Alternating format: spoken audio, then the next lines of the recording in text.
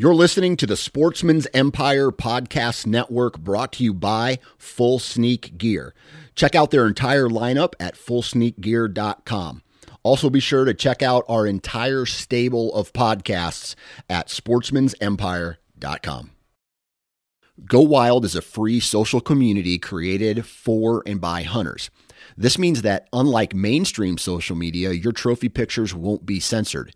They're encouraged. As you spend time on Go Wild, you will earn awesome rewards such as gift cards, free swag, and big discounts on brands like Garmin and Vortex. You will even earn $10 just for signing up. Visit downloadgowild.com and sign up today. New from Moultrie Mobile, the Feed Hub offers first-of-its-kind cellular connection and control for nearly any spin cast feeder on the market. When used with the Moultrie Mobile app, you can monitor feed and battery levels, run feeders on demand, receive alerts when feeders are clogged, and remotely adjust feeding times. The Feed Hub is ideal for anyone who maintains feeders. Remove the guesswork and save time by planning feeder maintenance before you drive to your hunting property. For more information, visit moultriemobile.com. Look, Bumble knows you're exhausted by dating.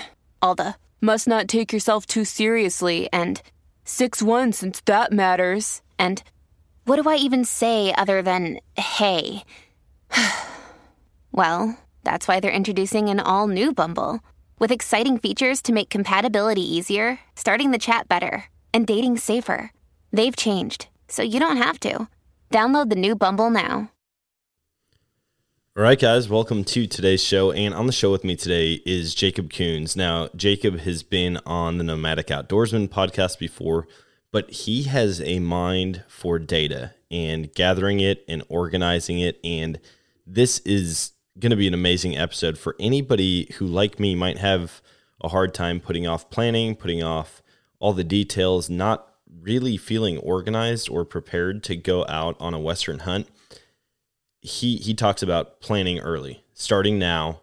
I mean, 6 months out from the beginning of a lot of archery seasons out west. And so this is an episode filled with information, filled with tips and ideas for being better prepared to hunt out west, whether it's just you or you and a couple of friends. So we're going to jump right into this one. I hope you've got a notepad ready because there is a ton to take away. You're listening to The Western Rookie, a hunting podcast full of tips, tricks, and strategies from seasoned Western hunters. There are plenty of opportunities out there. We just need to learn how to take on the challenges. Hunting is completely different up there. I've harvested 26 big game animals. You can fool their eyes, but you can't fool their nose. 300 yards back to the road turned into 3 miles back the other way. It's always cool seeing new hunters go and harvest an animal. I don't know what to expect. If there's anybody I want in the woods with me, it'll be you.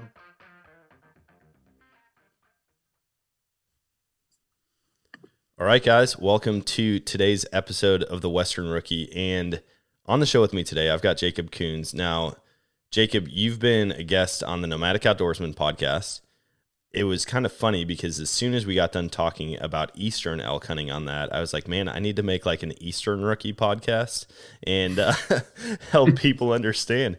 You opened my eyes to so many things about the East and how, I guess, like the draw odds, the price point, the caliber of bull, the age structure, the pressure that they feel. Like there's so many benefits to trying to hunt the East.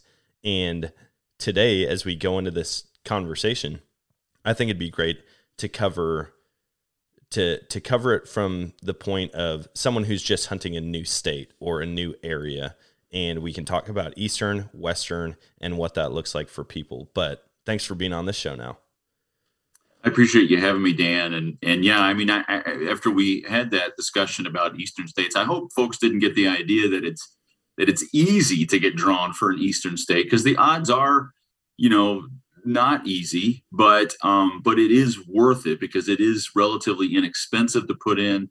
And if you get drawn, it's such a, as we discussed on the previous podcast, you're usually not driving 25 hours and there's less logistical stuff that you have to deal with But when you go to a Western state, the logistics are much different.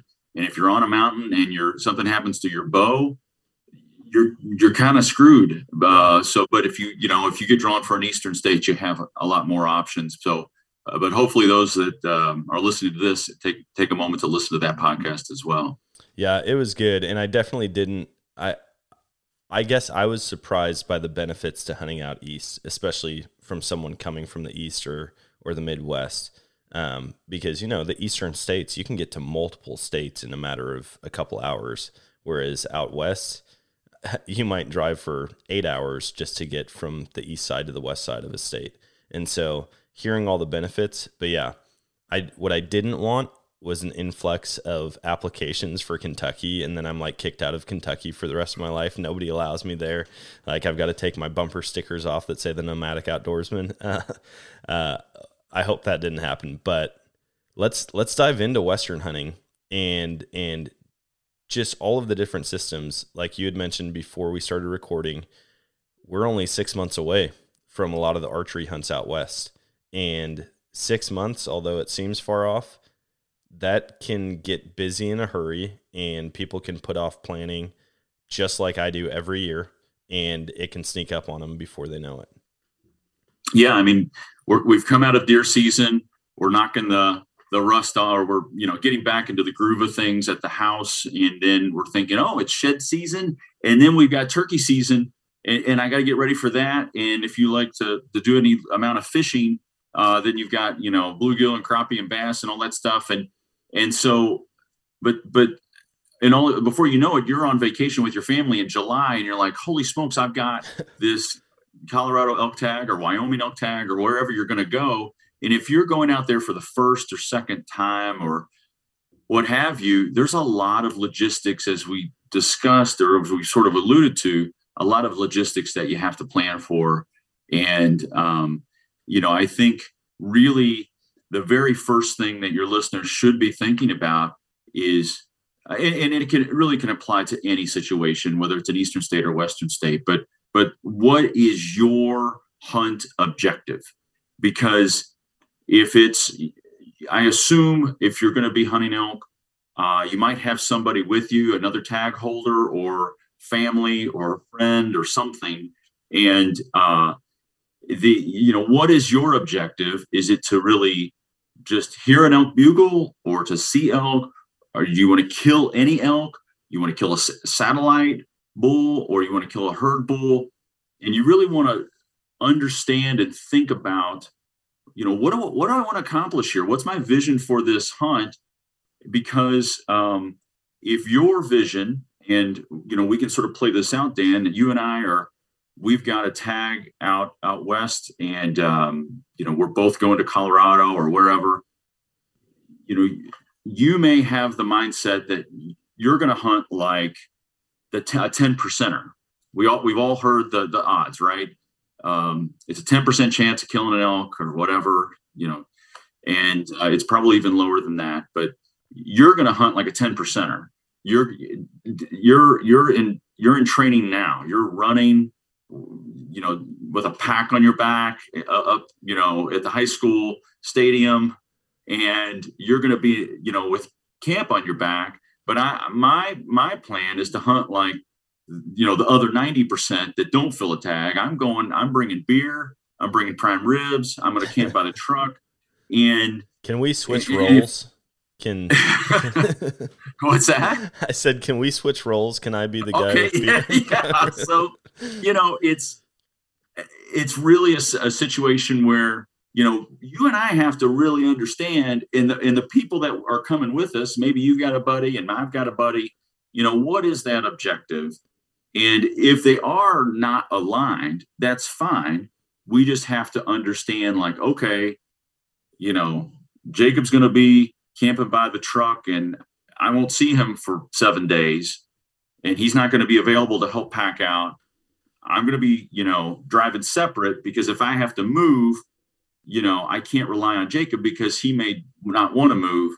And Dan, you're going to be in the backcountry, and I know I can't count on Dan to help me pack out an elk because I probably can't communicate with him. But if you go into this blind, then there could be a lot of tension and a lot of, hurt feelings, or one of us is going to have to flex because we're going to be like, wait a second, man, what, I thought we were hunting elk. I didn't know we were going to just camp here by the truck or whatever. Yeah.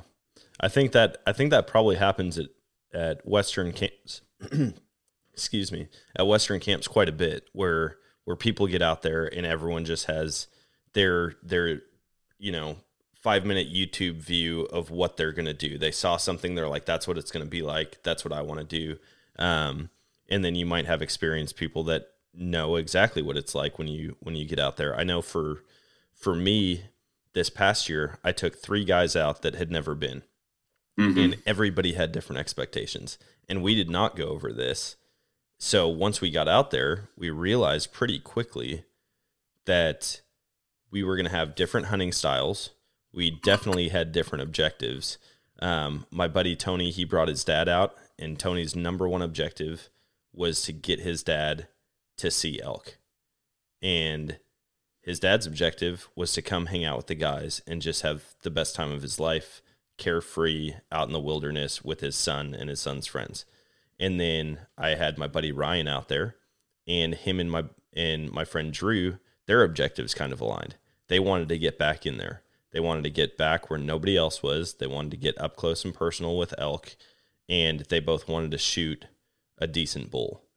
So me going out there, I was kind of like, I'm fine helping anybody. Like, I'm going to get you guys out to the spot. I'm going to explain how it's worked for me in the past, because that's all the information that I had to go off of, and I'll help in any way possible. And so we didn't necessarily butt heads, but transportation became an issue, where it's like, hey, we can all load up in the side-by-side, but we're going to drop you guys off here so you can hike 8 miles today, and then we'll pick you up on the other side. We're just going to be riding 2 tracks all over the mountains. So it's a great idea to start before even making all your plans, to figure out what the objective is. Yeah. And I think, as your listeners are thinking through this, a good litmus test for who you're going with, and again, it's the scenario between you and I, is, who is already on Go Hunt and looking at units or researching our unit, who, or a hunting full subscription or whatever the, subscription platform you want to use to look at draw odds or unit evaluations, who is already doing e-scouting on Google Earth and Onyx and Gaia and using Caltopo, and get really nerding out about this stuff. Yeah.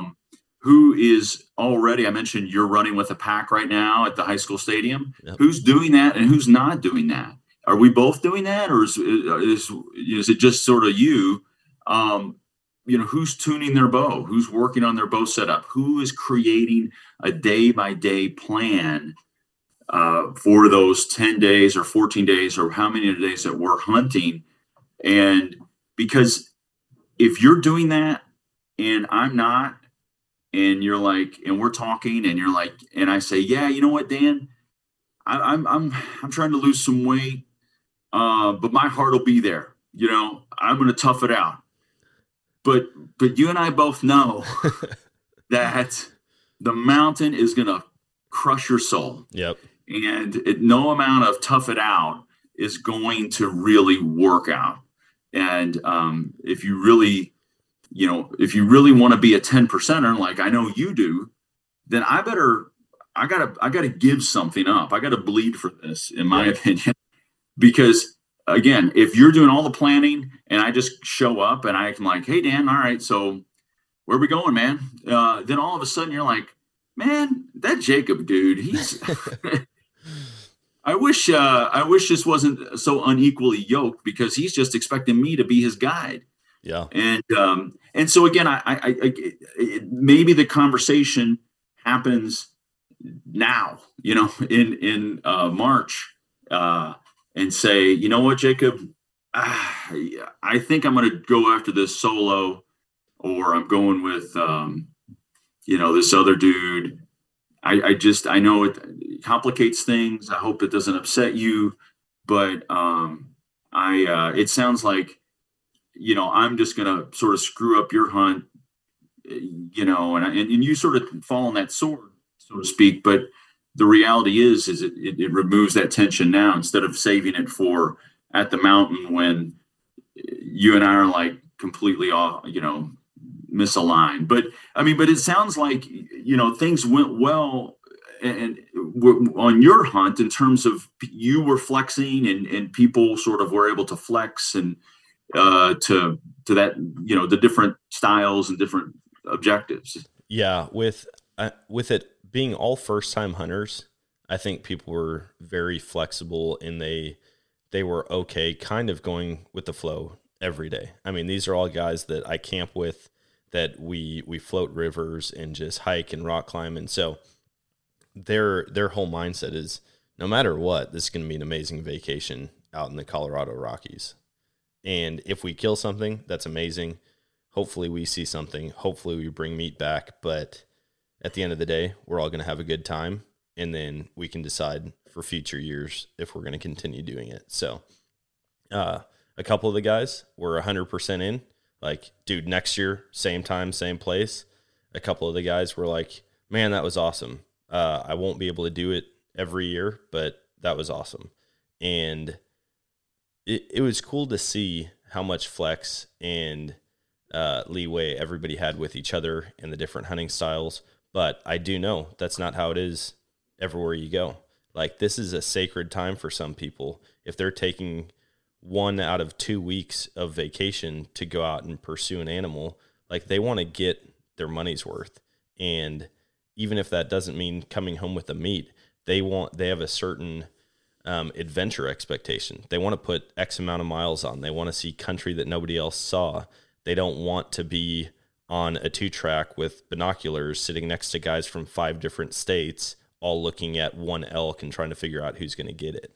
And so, yeah, to manage everybody's expectations in the group, and to be honest, if you lie to yourself or lie to them right now, it's going to cause tension later on. I got shot down hard by the first guy I talked to about elk hunting.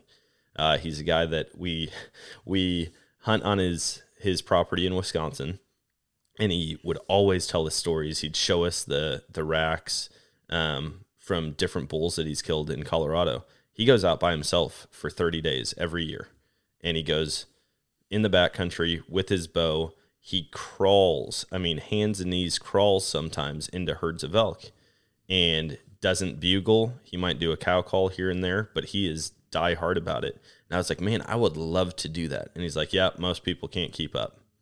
And just cut it off right there. Like, sorry, this is something that I do. This is, I think he's done it with 1 or 2 other people in the past, but he just knows, like, if I have dead weight that I'm dragging along, it's going to ruin my time. It's not going to be fun for anybody. So this is what I'm going to do, and I'm the only one that's going to do it. So I think it's better to be honest with your friends, honest with your family, no matter who it is that wants to come out with you, so that it doesn't cause animosity in the long run. Yeah. And it sounds like I would bet if he was on the podcast, he might even share, like, well, many years ago, I tried to have other people join me, my family members, my uncle, my grandpa, or whatever.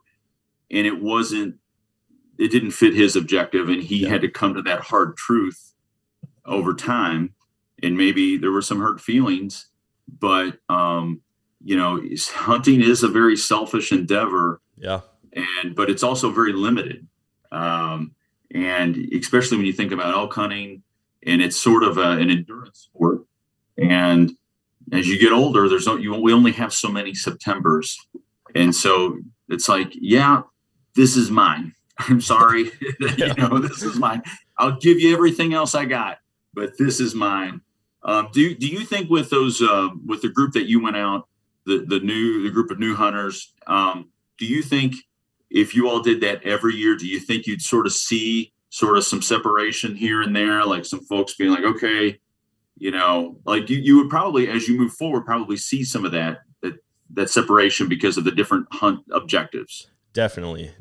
I feel like everybody, everybody wanted to kind of push back farther in as the season went. You know, you get down to crunch time and it's like, we got to go find these elk. You feel the pressure at the end of it. And so even just hearing almost the debrief after season of what people would change, what they would keep the same, we all kind of got tied to one spot before season even started, because we had glassed 3 legal bulls 2 days before season opened. And so we were like, man, these bulls are going to be around here somewhere. Like, it's just going to be a matter of time behind the binos, and we're going to find them again and try to go after them.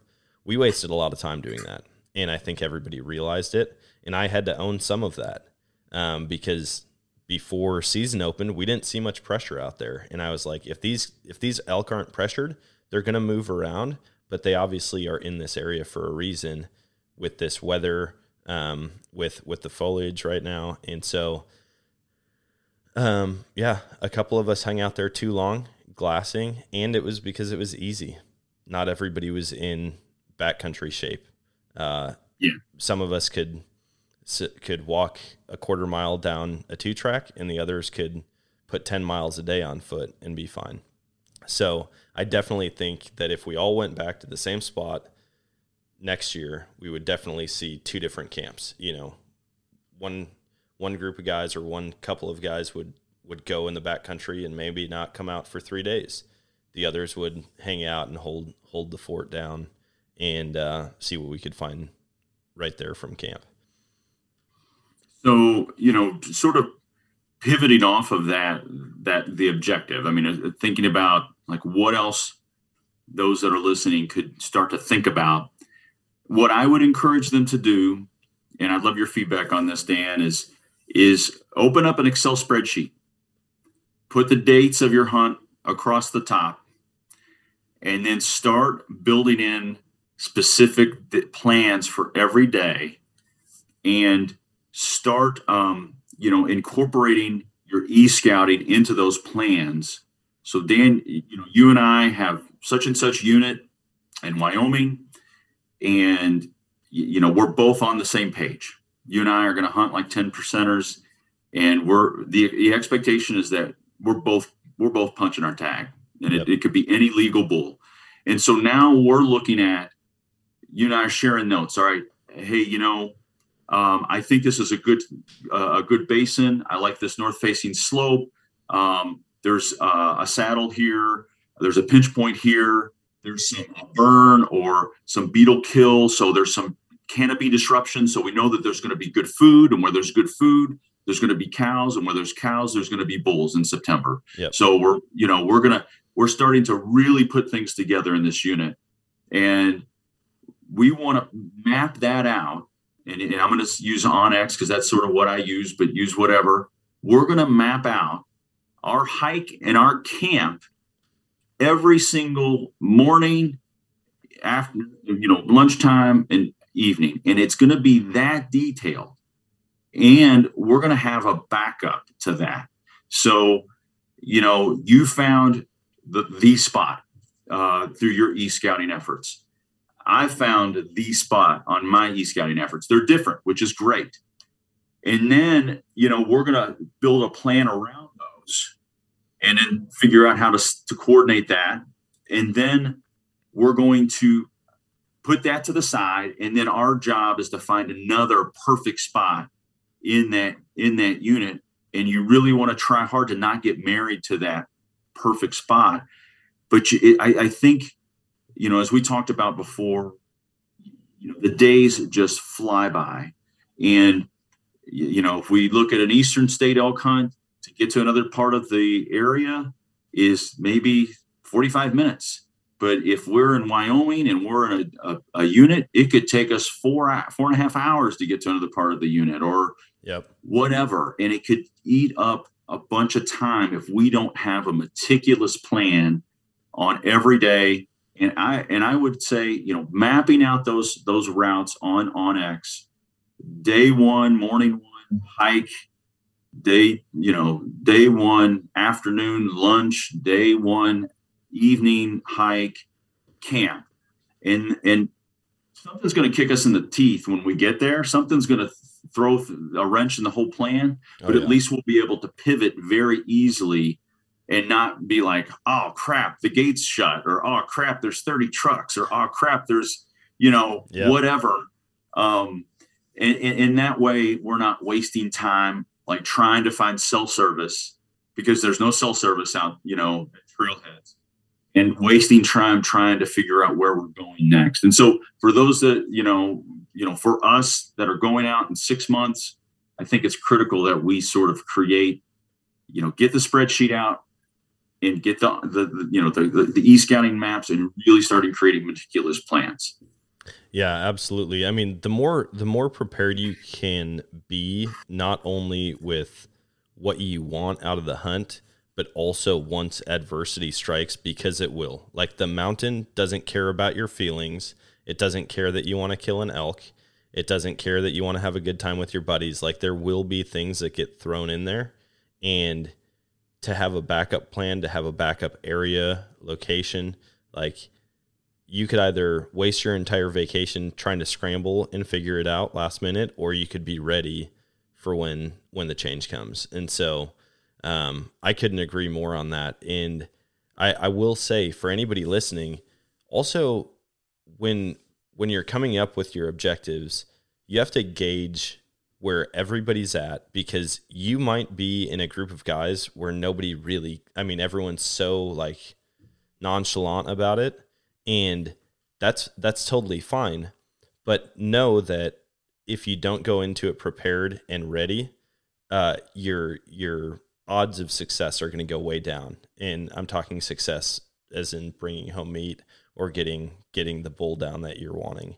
But this might not be the strategy or the style for you. You might just be going out there for an awesome hike and maybe bring back some meat. But for those that are serious and like really do want to have a successful hunt, where when surprises come, they're already ready for them. They're like, yep, I was waiting for this. Let's move over to this area. Let's hit this trail that we had planned for day 5, even though it's day 2. You can change things up a lot quicker that way. I went in 2018, I went to Montana, and it was my first Western hunt. Had a general tag. We were into elk on day 1, killed a bull on day 3 with my bow, packed it out over the next day and a half or whatever. Amazing experience. And if we've all heard the phrase, luck is preparation meeting opportunity. And we were prepared, and the opportunity presented itself. And so we were incredibly lucky. Yeah. And we went back in 2020 to that same area. And I had really tried to force myself to stop staring at the exact GPS point that I killed that bull, because I'm like, the odds are even stacked greater against me to do it another time, because I was very lucky the first time. And so but I did want to go back to that region because we understood it, and, we liked what we saw, and there was no hunting pressure. We went back. This is 2020, the year of COVID, a lot more people. Some of these people are hikers. Some of these people are hunters. There's a lot more information out there on the web. There's tons of YouTube hunting videos. There's tons of go hunt and hunting fool information. And so all of that information has put more people in those spaces, and there was more hunting pressure. And I ran into a lot of different hunters, and it was a different experience. And I'm glad that I had the backups to the backups. Now, I'll be honest with you, it wasn't perfect. I could have done a better job of pivoting even further out of that region. We had, I want to stress the point that the part of like, don't get married to a spot and really have backup to backup plans, because I didn't punch a tag that year. And it was a completely different experience. There was, a different dynamic to the elk herd as well as to the pressure. But yeah, it's so critical to really have that mapped out so that you're not scrambling and wasting time trying to, like, well, where do we go now? Yeah. So, and I think, another thing that folks should be planning for as here in March is, I mentioned YouTube. Get your reps in. And what I mean by is watch the YouTube hunts. Yep. Watch the setup. If you're going to, obviously if it's September, you're going to be hunting archery season. How are you and I, Dan, going to work together in terms of our calling setup? Are we going to alternate days? Today's your day. Tomorrow's my day. I'm going to be 50 yards behind you trying to pull in that bull. And on YouTube, if you can really understand what are the shot angles, what are the incline, decline, distance, how are they reading the elk, where are the elk hanging up, and really take note of so again, trying to get your reps in, because I think sometimes we watch these. I watch hunting on YouTube like constantly. I don't know if the listeners do, but if you don't, I tend to watch it sometimes very casually, like, oh, that's amazing. But if you really stop and think, oh, wait a second, he moved up in front of this tree, not behind it, and he anticipated the window that the elk was going to come through. And oh, by the way, he understood the elk anatomy so well, he took a frontal shot. Mm-hmm. And that's another piece. Is the bull I killed in 2018, I shot him in the front. I did a frontal shot because I understood where to place that arrow. And that's another thing that we can start to really, as you and I prepare for our Western hunt, start to look at the elk anatomy and really understand, like, okay, it's not, it seems like a big deer, but let's be honest, it's not. And where we need to put our arrows at, and we're, especially if, one comes in with providing a frontal shot. So those are some other things I think that are really important as you and I prepare for our hunt out west, Dan. Yeah, I completely agree with that. We could probably do 2 full episodes just on preparation, shot placement, conditioning, as far as like physical, as well as getting ready to, take downhill shots, uphill shots. Here in the Midwest, like, I know without a rangefinder from my tree stand how far every deer is in the field. Out there, like, you have to be ready. You need to know the ranges. You need to be prepared for it to come in straight at you. What are you going to do if it's 5 feet from you and not stopping? Like, there's just a lot of factors in, and you do find you find a lot of information just by watching stuff. But I agree, don't be a casual watcher. Like, as you're preparing for season, look and see what people are doing. And YouTube's a great resource if you're trying to figure out what gear you need to bring. And maybe we could dive into that next, is the different systems like we had talked about earlier. The water systems, the food systems, your optics, your kill kit, how you're going to process the animal afterwards and get it off the mountain. The nice thing with YouTube is you can type in almost any animal and then like hunting pack. So whether it's like elk hunting pack, bison hunting pack, moose, antelope, and there's probably a pretty good variety of videos based on the type of hunting you want to do, whether it's from the road or from the backcountry. Yeah, there is, and it's in the systems piece, I think, to your point, is critical, because we talked about our objective. We talked about our hunt plan, which is, the e-scouting and the laying out every day and sort of our understanding, who's going to do what. But the systems can really can help you just focus on hunting. And so whether it's, your food setting, the things, the way that I do it is I plan on 3,000 calories a day. And I take my vacuum sealer and I seal that day up, and that's day one. Yep. And that's super tight. And I've got my, my dehydrated meal in there. I've got my breakfast bars, and I've got something that I'm going to eat for lunch or whatever. But I try to really shrink wrap that and just make it very simple. So like day 1, day 2, day 3, day 4. So I'm not having to dig through this, mess in my pack and waste a bunch of time. I'm up and moving. And, from a water standpoint, I think, one of the things that I've learned is that I can't stand filtering water when I get back to the tent at night, or when I set up at night. And I haven't done this, but what I plan on doing next time is having a gravity filter for 5 liters of dirty water to run into a clean bag at camp.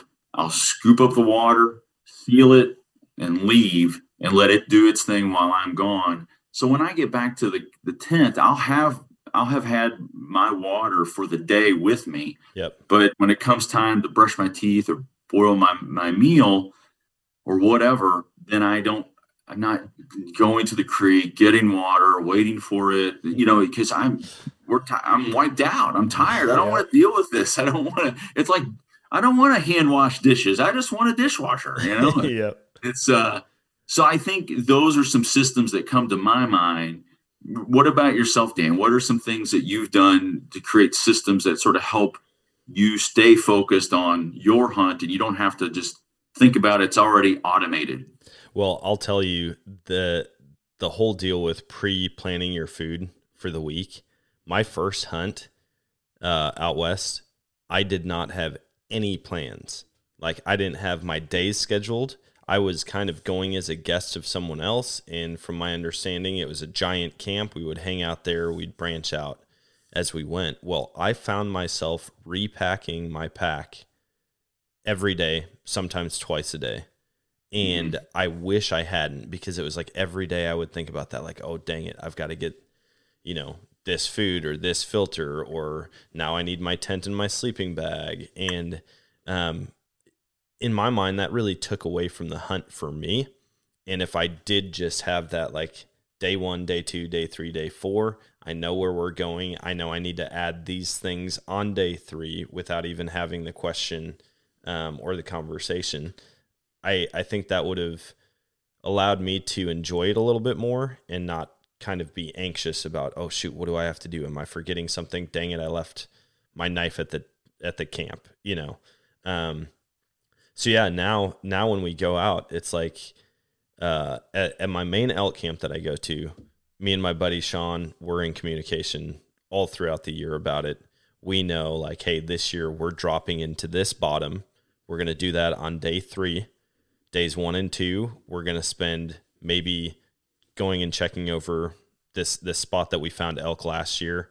But like day 3, middle of the week, for some reason, that just seems how it is. Like, we let other people go and do spike camp the first few days, and then we wait, and then we go in like day 3 through day 5, and we'll get back in there. So we've got the full thing lined out where we're planning on hunting. And again, sometimes it's awesome, and we find elk long before we get to spike camp. And now we've got a much easier pack out or a much easier spot and stock. But yeah, to have stuff like that in place, and we communicate who's bringing what. It's not just like me focusing on my meal. I talk to him. Listen, are you bringing the jet boil this time, or am I bringing it? What about the water filtration? We don't both need a Sawyer water filter. Like, you've got your platypus, like, hang and go deal. You can fill it up, we walk away. Or are we going to that spot high up on the ridge where we don't have any access to water, so we have to pack it in? We have all of that stuff lined out before we're at elk camp, because when you're sitting there at night and everyone's just hanging out telling stories from the day, and you're still having to figure out what the next day holds and who's carrying what, and what time we're getting up, what time we're coming back, you just can't enjoy yourself quite as much, in my mind. I agree. And it's just about efficiency. It's like, get up, I know where I'm going, and I already got what I need, and we're moving our asses out of here. Yep. And we're not, it gives me a little bit more time to sleep instead of getting up 15 minutes earlier or 20 minutes or a half hour or whatever. And, I don't know if this falls into the plan piece. Well, I guess it does, or the systems piece. But I think a lot of times we watch elk hunting and we just hear the guys bugle, and you're thinking, oh, it's like turkey hunting. If I yelp enough, and I find a good turkey, it'll come in. And it's not really like that. And I hear people that have killed way more turkey and way more elk than me always compare it to turkey hunting. And I sort of get that. But I think, now, 6 months before, do yourself a favor. Listen to Paul Medell, the elk nut. And he gets very nuanced about the things that elk are communicating through whether it's a location bugle or if that bugle has aggression. If it has aggression, then he has cows. If he has cows, your cow call isn't going to get him to do anything. Yeah. If you want to kill any bull, then maybe you should cow call because you might not get the herd, but you'll get the satellite bulls. But if you start aggressively calling, you're going to push those satellite bulls away because they're not there for a fight.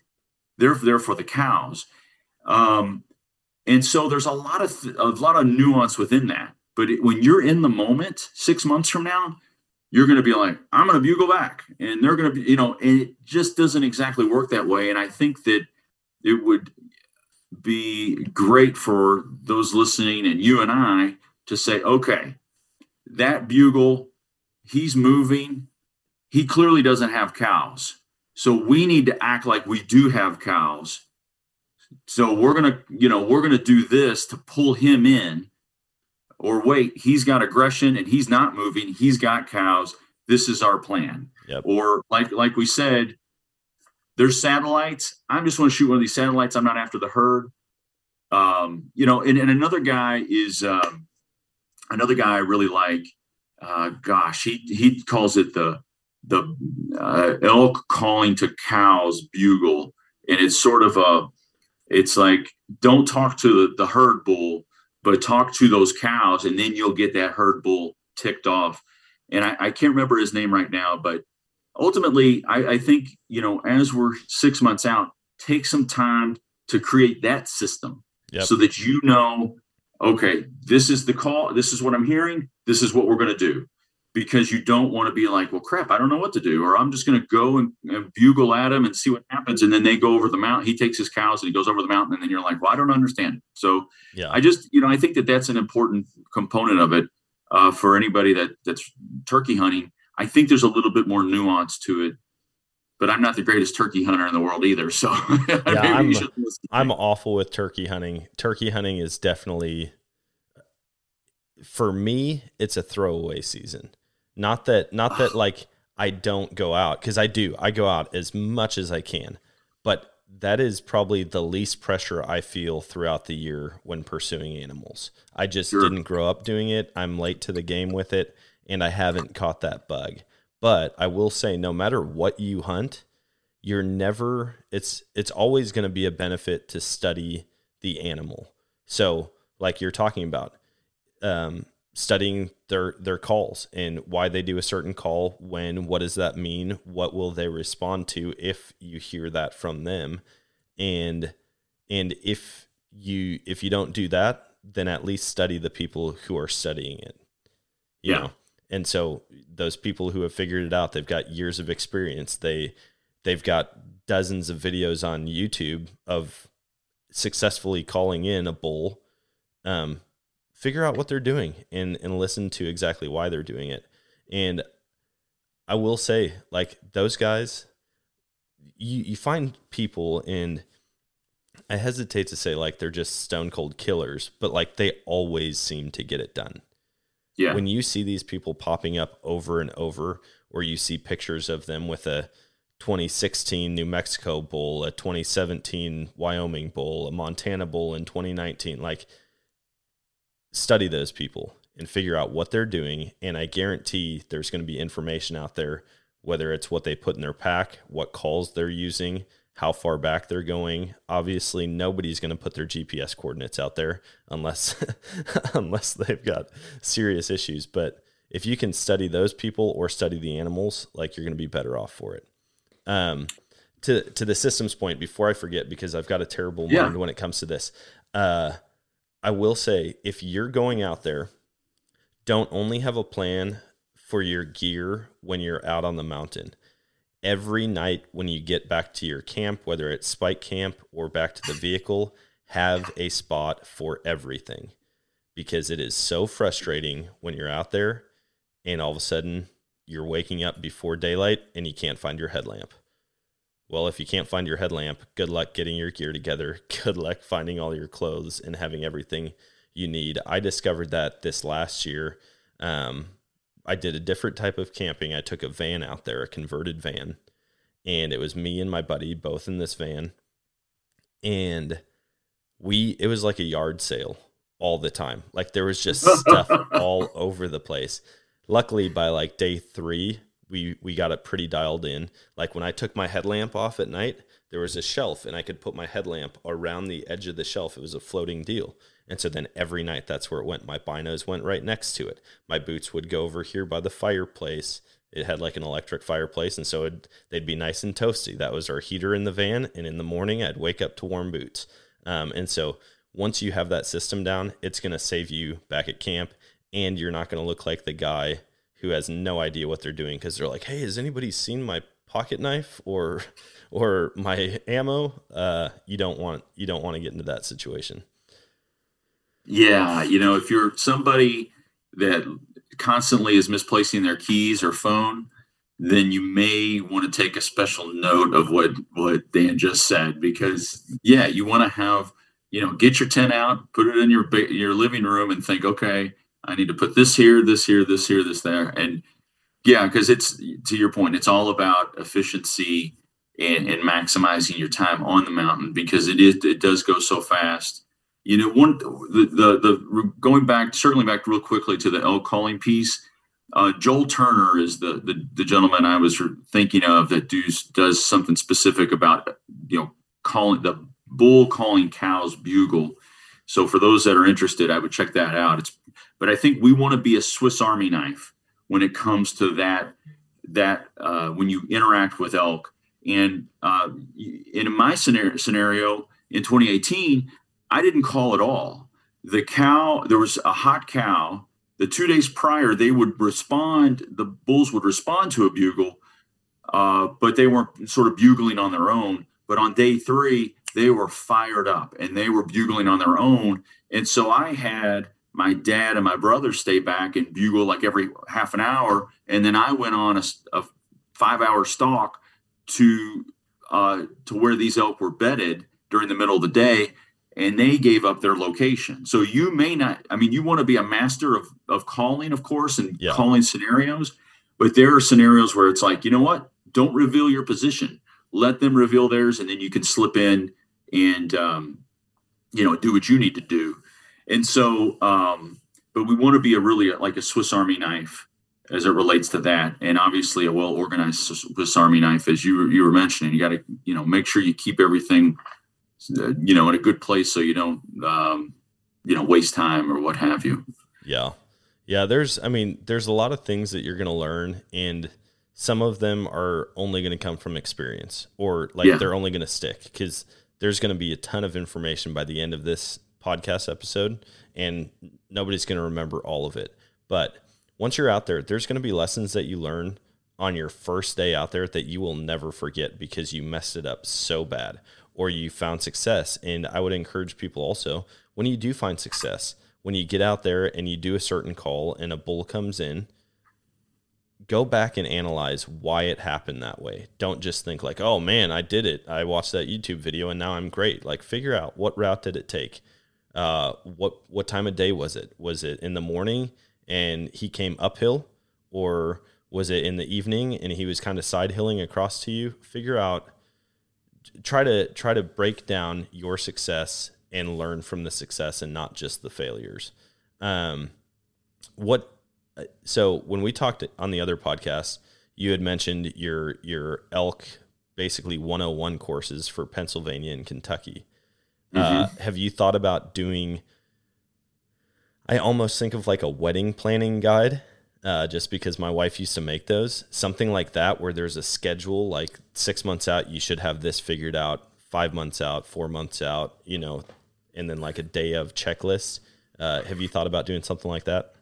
Yeah, there's a training platform or learning platform called Udemy, and I mentioned, I have a master's in education.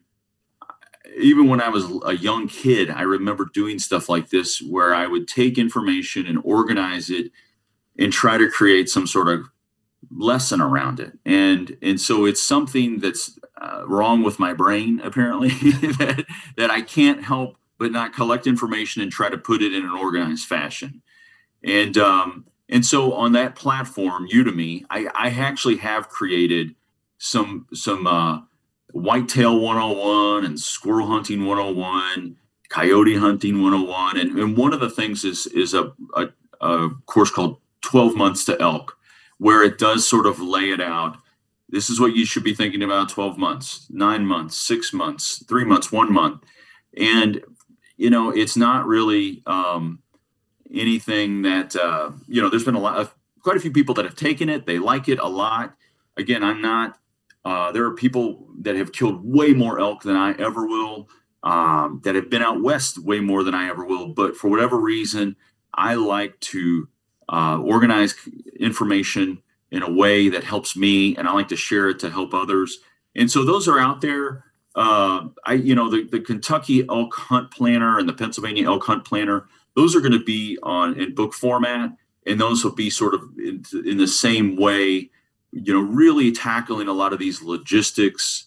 Even, if you need a dog tracker or a hound to track a wounded elk, here's a resource. Or, these are areas where, good places to stay as far as hotels or Airbnbs and those sorts of things, trying to help with some of that logistical dynamics with in Kentucky and PA. But those resources are out there if anybody's interested. They can certainly find me on Instagram as the Casually Intense Hunter. And again, I would just answer questions via that.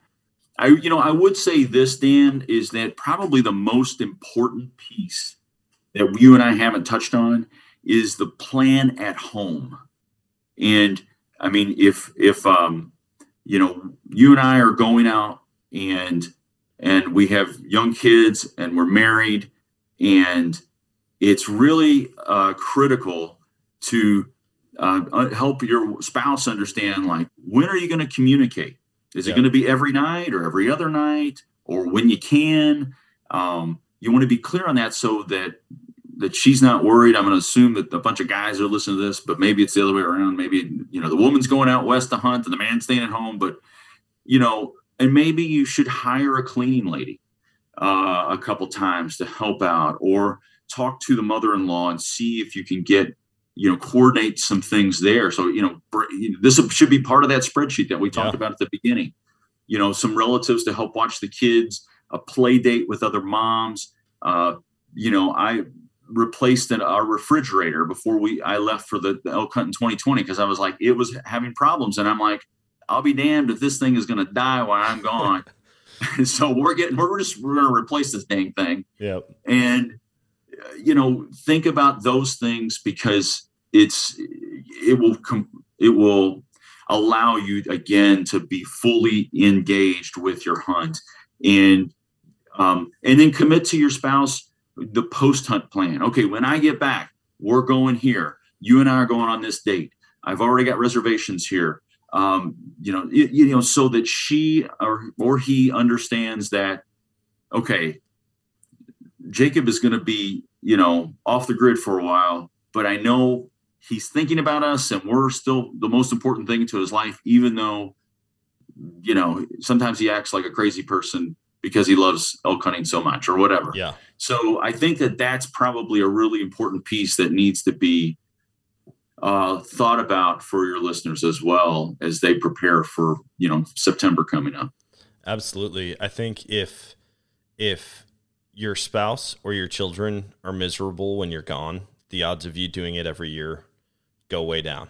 And if you can create that positive experience while you're gone, whether it's leaving a note every day titled Monday, Tuesday, Wednesday, Thursday that she can open up and it's just got something in it for her if you're out of communication, or if there's a day where people are doing a supply run and heading back to town, or, you know, like there's guys at my main elk camp that I go to that they go in and shower like one time throughout the elk hunt. Go in and surprise your spouse with a phone call, with a text message, with a FaceTime or Zoom, and it's gonna make it that much more doable for you to go on the next hunt, whether it's the same place, the same time of year, or when your buddy calls and asks. If there's always negative connotations with hunting or negative memories, like, good luck. Yeah. It's just gonna be tough. And I make sure, for sure, when I get back, my wife has friends. They're like, why do you let your husband hunt so much? Like, it seems like he's always gone. And she's responded to them, you should see how he is when he comes home. Like, the amount of love that he has, the time that he spends with the kids, just the quality of time that we have together as soon as he's back from a hunt is amazing. And so if I know that he gets in that mindset while he's hunting, that he's going to bring that home, like, I'll let him go anytime he wants. And I'm like, well, sweet. That kind of happened by accident. I just would miss my wife and kids. So I'd be super loving when I got back. But now I've realized the value of getting those things set up before you go hunt, having that mentality, and obviously clear communication. Because if you tell her you're going to be back Saturday and you don't come back till Monday, there might be a few issues. Yeah. I mean, let's be honest. You know, we are full blown savages, predators, you know, whatever it is. And you want to lean into that, and you're not going to be able to lean into that if you know in the back of your mind, like, man, she's ticked about this, or the kids don't really understand that you know, how much I love them and how much, you know, they mean to me. And, yep. You know, like, if you're able to really over communicate those things and set that plan, then you can lean into, like, just being super selfish out there. So anyways, it's something to think about for those that are playing in those hunts. Well, in look into the different communication tools out there. You know, if you get a Garmin InReach and you can Bluetooth it to your phone, some people just want to be completely disconnected when they're out there. And I totally get that. Like, I don't want to be getting messages from my mother-in-law while I'm in the backcountry in Colorado, right? But if it's something that's very important to your spouse, is that you're communicating the whole time, there are plenty of devices out there where you can still effectively text message every day from just about anywhere, definitely in the United States, but almost anywhere around the globe. Yeah, no, that's a good point. And that's something that, thankfully, you know, technology is going to allow us to do more and more of that, just to keep in touch, so that, especially if you're in bear country or something like that, you definitely want to have a communication plan. And you also, we won't get into this now, but you know, one of the systems is, you know, emergencies. You know, if someone has a compound fracture, if someone has a real legit bleed, and do you know how to use a tourniquet? We won't dive into that, but again, you got to have all that stuff so that there's peace of mind back at home. Yeah, absolutely. I think we should probably try to schedule another podcast like this as we get closer to seasons coming up. Hopefully people take the information that they've heard here and put it to use and start thinking about these things, start communicating with the other people in their parties, start dialing in the maps and the software and all of their systems and plans and food, everything. So I think it would be, though, beneficial as we get closer to the Western seasons coming up to maybe do a follow-up and say, like, hey, this is where you should be at this point. Like, you should basically have everything dialed in now. You should be focused on using your weapon every day, and maybe a last minute gear piece that you need that you've been saving up for, you can buy that. But other than that, I like the wedding planner, the way you phrased it. So, like, do you have the ring, and do you know where the ring's at? because you're getting married on September 1st, and if you don't have that, that's sort of makes it kind of difficult. And did you rent the tuxedo? Don't forget about that. But yeah, let's connect again, and hopefully this was of value to your listeners. Appreciate the opportunity to connect with you, Dan. Absolutely. Hey, one last thing before we go. I want to share with people. I went out to the Hunt Expo in Salt Lake City, and I met up with give me 1 second. Wow. So I met up with this guy named Darren, and he's the owner of Rent Outdoor Gear. And the company is exactly what it sounds like. You rent outdoor gear. You know, like if you go, this is no sponsorship, but as we were talking about this, I figured it would be a perfect time because I wish I had known about this on my first hunt. You know, when you go out skiing or snowboarding out west, maybe you don't have any type of mountains or opportunities for that where you live. So you go out there and you rent the boots, the bindings, the skis or the snowboard, the goggles, the helmet, the gloves, everything. This is a company that does that for hunting equipment. So you can rent spotting scopes, you can rent clothing systems, you can rent the stoves, just about everything you need to make a successful hunt. And so if it is your first time and you don't want to go drop all that money on brand new equipment, that might be an option, is looking into a rental company so that you can have everything out there that you need without breaking the bank on the first year. That's really cool. I'm going to check that out because I think, you know, as you branch out into even other species, maybe you don't want to spend a bunch of money on a spotting scope, but you do want to go hunt mule deer, and you know you need a good spotting scope and a good tripod. Yep. You know, those things can be really, really expensive, but if you rent them and maybe you decide that you don't want to do high country mule deer, then there's not a whole lot lost there. You don't have something collecting dust or something that you have to sell, to another hunter. But no, that's really good. I'm kind of jealous. I look at that Western Hunting Expo and I'm like, man, I really would like to go out to that sometime. It looks like a lot of fun. I would bring plenty of caffeine, get some good insoles for your shoes. I think I was there for 8 hours, and gosh, I probably walked around every aisle of that expo, just making sure I didn't miss a booth that I wanted to stop by, checking out all the gear. The innovation at that show every year is crazy. Like the amount of items that come out that people have improved on, or, you know, they stole the idea but made it 10 times better from somebody else. You will be blown away, and definitely have a plan going there. Make sure you set a budget for what you can spend because you might not have gas money to get home once you see some of the equipment out there.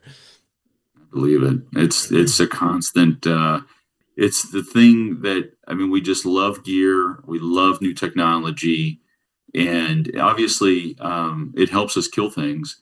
It's not the be all end all, but it's so much fun to look at new boots or look at new tents or new fabrics that make things lighter and think, gosh, I could shave off a couple pounds here or whatever. So, and just to even meet some of the people behind that stuff, because I'd love to connect with some of the personalities in the Western hunting space out there, but it's just not in the mix for me in the near future, but maybe sometime down the road. Well, and the nice thing is there's expos. They're still happening. They happen basically all spring, and they've got them all over the country. I think there was just a big one. I'm trying to remember where that was, maybe in Indiana recently. Oh, really? Gosh, it may be going on right now. Anyways, like the NWTF, they just had a big one. So yeah, check out the expo schedule, because they're happening right now and they have been happening for the next couple months. So anybody listening, it's a great way to go connect with people, to get information, to check out new gear, and you can learn a lot just by walking the halls at some of those places. You know, there's a couple of these camps that these personalities are creating, and I got to tell you that they really interest me. I haven't jumped on them yet. I'll mention Elk Shape Camp because that really looks interesting, because we talked about the hunt, obviously the hunt plan and the hunt objective and the people that you're going with. And I feel like, gosh, I'd love to go to like an Elk Shape Camp to find guys that are somewhat like-minded in terms of, I want to kill myself to kill an elk. Yep. And like, if that's you, then you and I think alike and let's go. But I haven't, they're not coming anywhere near here. And, but I may have to do that sometime because I'd love to just have folks like yourself or other guys that are sort of like-minded as it relates to Western hunting or that sort of thing. So there's a lot of those camps springing up, and I got to be honest with you, they're kind of interesting to me. Maybe we just need to go out to the Total Archery Challenge sometime, because that's enough. There you go. Those guys out there. So, check this out. I was talking to somebody the other day, and I wish I would have written this down. They are doing basically a Total Archery Challenge here closer to the east. I want to say it's in Oklahoma coming up, but it's a lot closer, than heading for you 25 hours out there. Well, I think TAC goes to Michigan. I know we're sort of riffing right now, but yeah. I know that the TAC was up in Michigan last year, and I thought, man, that looked so. And I think they go to Pennsylvania too. Nice. But anyways, yeah, a lot of cool stuff out there, guys. There definitely is. Well, Jacob, thanks again, man. It's always great talking to you, and we're gonna have to keep connecting, keep having these conversations, and hopefully just equip people that are going out and trying this for the first time or trying to do it right for the first time. Hopefully we can get them all the information and education that they need in order to be a successful Western hunter. Totally agree. Thanks again, Dan, for having me on. And that is going to do it for today's episode. What did I tell you at the beginning of the show about Jacob? I mean, he has a mind that works on a different level when it comes to gathering information, organizing it to his benefit. And yeah, I hope that I can use a lot of this information this fall. In fact, as I was sitting there talking to him, in the back of my mind, I was thinking about an upcoming hog hunt that I am definitely not prepared for, or not as prepared as I should be for. So I wish I had him around like 6 months ago to kick me in the butt and be like, dude, get it figured out now. Get planning, get preparing. But like I always tell you guys, try to become students of the animals you're pursuing. And if you're not students of them, become students of people who are, because you're going to learn so much. And yeah, there's so many cool opportunities out there, so many cool new places to go and travel and hunt, but you're going to get your butt handed to you if you're not prepared when heading out there. But hopefully you guys are finding success shed hunting, gearing up for turkey season, and be planning now. It really is the right time to start, and the farther and farther you put it off, the more stressful it's probably going to become. Anyways, until next time, get out there and chase a new adventure.